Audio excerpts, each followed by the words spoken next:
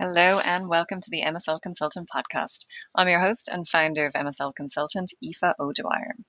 Today on the podcast, I interview Scott Baver, Vice President of Medical Affairs. We talk about building a medical affairs department, and particularly we dive into the three pillars that are recommended when you're building an MA department. We talk about community engagement, who will we engage with and why, evidence generation over the entire life cycle of the product, and communication, publications, building materials for congresses, and also materials for MSLs, and how these three pillars, when done correctly, can ensure you have strong foundations for building an effective medical affairs department.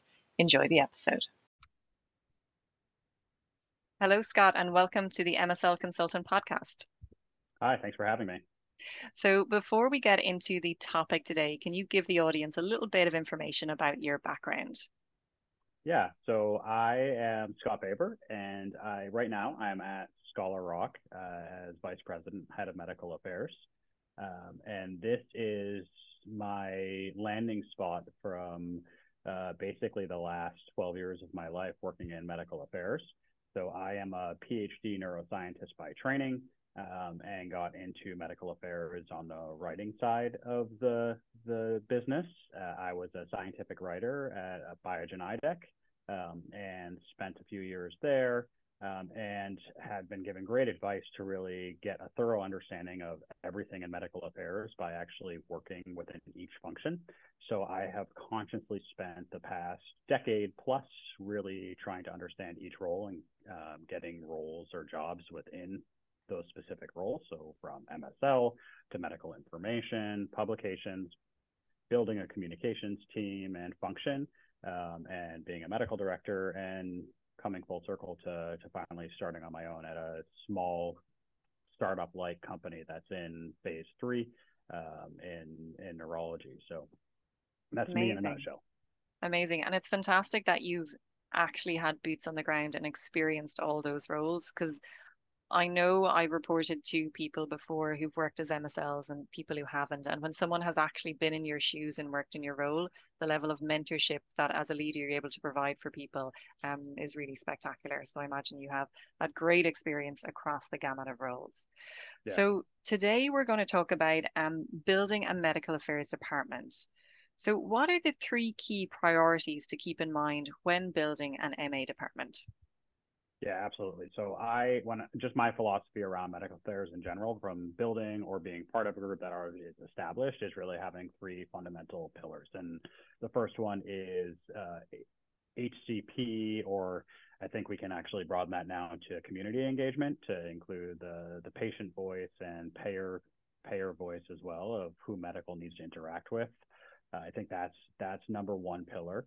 Number two is evidence generation. So what are those activities that have to happen over the life cycle of a particular asset within a medical affairs organization? Everyone thinks of, well, you get approval and therefore you have to have a phase 4 program or evidence generation. It actually needs to be thought about much earlier, even sometimes around during the phase 3 study or even phase 2 that you have ongoing. And the last one is communication. So that's everything from publications to building materials for your congresses, as well as your medical science liaison materials. And if we dive into each of these in a little bit more detail, so starting first with community engagement, which is nice and broad, so it could be HCPs or, as you said, payers as well.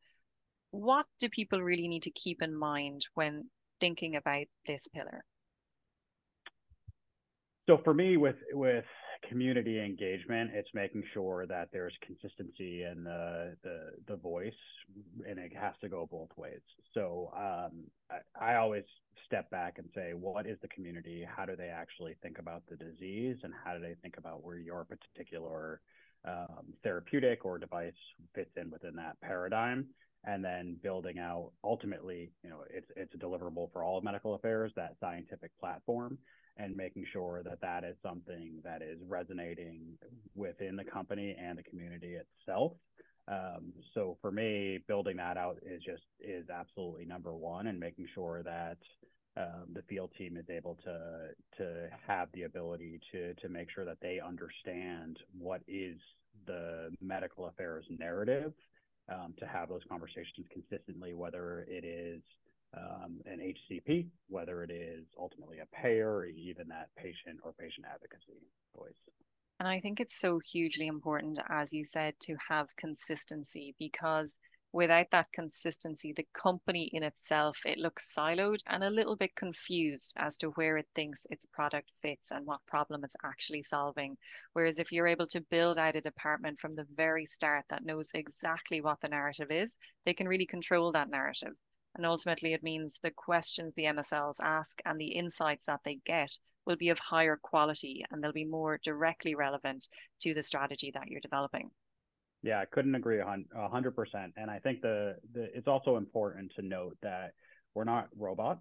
We have our own way of speaking, so it's the concept that's important. And that when I think of a scientific platform, I think of the concept that the team understands, and we have to educate our internal stakeholders of this is the concept. But MSL1, medical director 1, MSL3, they might say it three different ways, and that is okay. It's as long as that concept is resonating, and I think the proof is in the pudding when you see that concept coming back to us as a company when you have somebody on a podium or even a physician that you're talking to speaking to you with that concept coming out. I think that's the key. It's the concept, not so much the lexicon. And it's so important as well because, to your point, different people within medical affairs, they might communicate in a different way, but also to be an effective MSL, you need to flex your communication style based on the stakeholder you're talking to.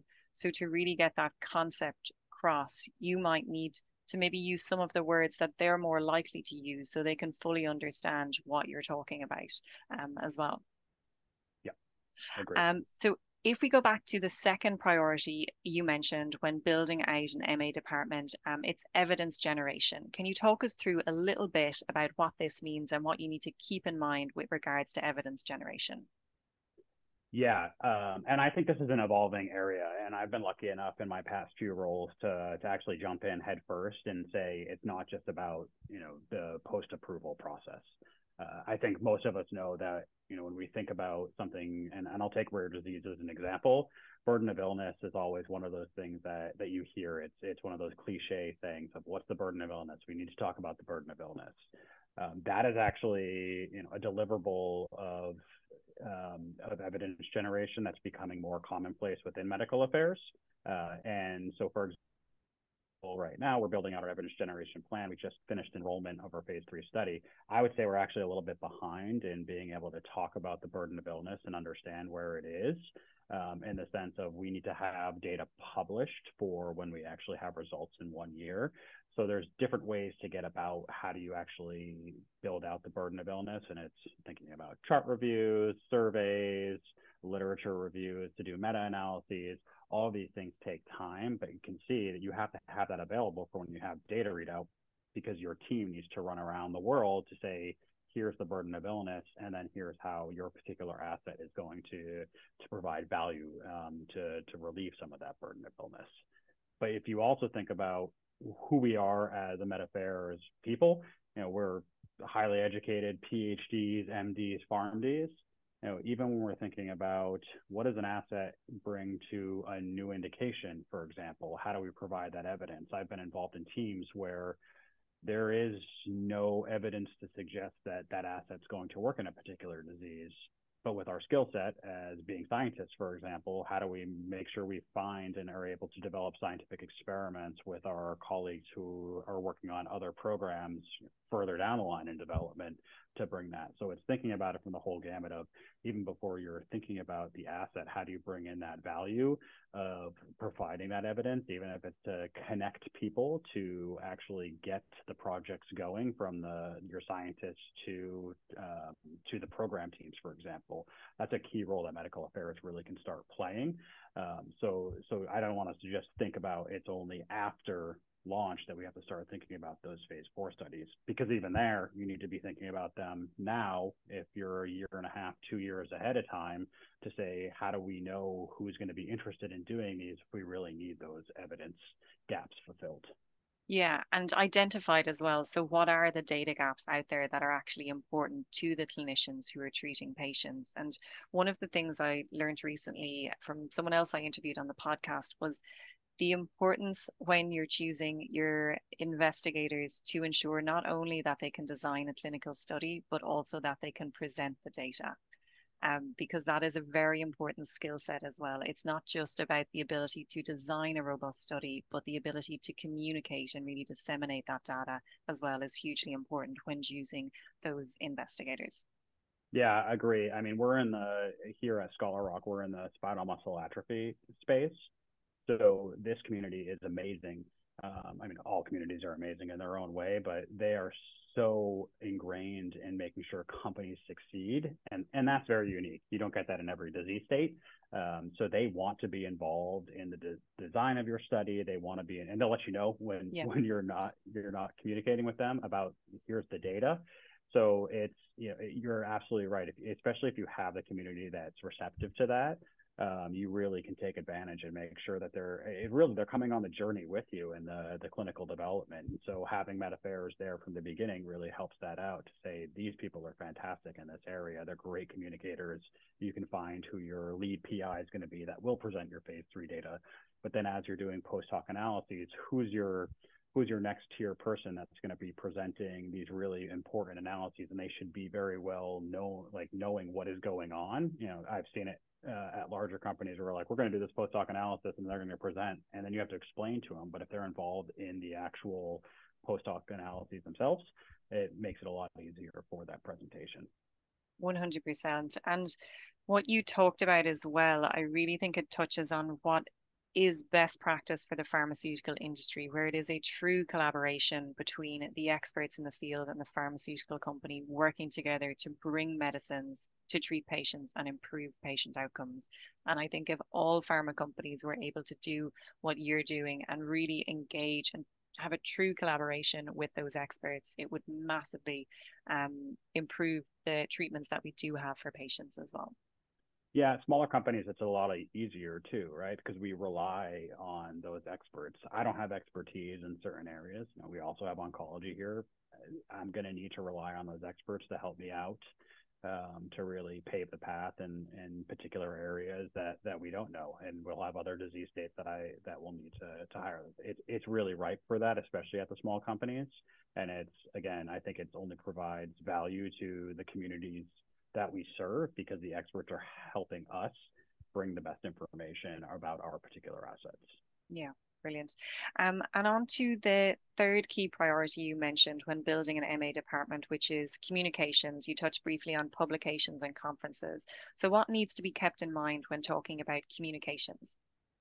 Yeah, this is probably the hardest one, especially when you're talking about building a med affairs team and at smaller companies becomes very difficult because you're not just serving the medical community when you think about what you're doing. There's other stakeholders, and one that sticks out in my mind is the investor community. So they're our lifeblood is the reality in the pharmaceutical industry. They're the reason why we can do clinical studies. They're the reason why we can end up launching.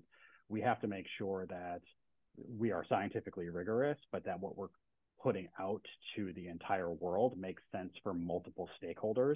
And we can't get caught up in those really kind of nuanced type of descriptions that don't make sense to other stakeholders. And that actually serves us well because patients and patient advocacy groups, they're not ingrained in the science for the most part. That being able to speak to a broader audience is not just important for the investor community, but also with the patient community themselves. So I think when we're thinking about that, of how do we present, how do we stagger what we're doing so we're not just throwing all this information and hoping it sticks, that it's very well thought out and not to use a cliche word, but strategic about when we're presenting top line data, secondary analyses. What are we doing for post hoc analyses so people understand what those nuances within the primary analyses really are? I think that becomes an art more than the skill of communications. I think medical communications at a smaller company is one of the harder jobs. Why I loved doing it at a really small company, because you have to be nimble about what is the information that's coming out. planning is always super important. I'm an advocate for planning, but you have to understand that that planning has to be able to deviate on a whim because you get new information left and right. It might not just be from your data, but from competitor or outside sources that the field has changed, and how do you fit into that paradigm? And that's something that traditional medical affairs, especially at larger companies, that's a really hard thing to change because they have rigorous processes to do them. And I think it's easier at a smaller company because your lifeblood is around that communication. So I think, again, it's very exciting area, but one of the more complex processes to weed your way through, especially at small companies. And it's such a brilliant practice to be forced to communicate in a really simple way. So you can't hide behind complex scientific terms or complex statistical analysis. You really need to present the information in a way that everyone can understand it, which means that you really need to understand all the information. And to your point, when you're going to present something and why you're going to present it. So you're creating that narrative, that scientific story. You're not data dumping on everyone. You're giving them pieces of information at the right time so they can understand exactly what you're doing and the reason for it. Yeah, I mean, if you can't explain it simply, you don't understand it yourself, right? That is the saying, and I definitely believe that. If you're just talking and saying things because you're trying to get people to be wowed by the brilliance of the science, then you really truly don't understand it. And the reality is it's already confusing enough. So the key is absolutely like, how do you make it so it's a 1-2 liner of what your data really means? Yeah, and I think being forced to go down to one or two lines, you'll really just keep asking yourself, okay, but what does this really mean? What does this really Yeah. mean? Until you get to the absolute nugget of what that piece of information truly means for the community. So there's a huge amount of talk nowadays in the industry about medical affairs being a strategic partner, and I think medical affairs has come a long way. There are certain organizations where medical affairs is still more of a support function. It varies from company to company, from culture to culture, sometimes between different brand teams within the same organization.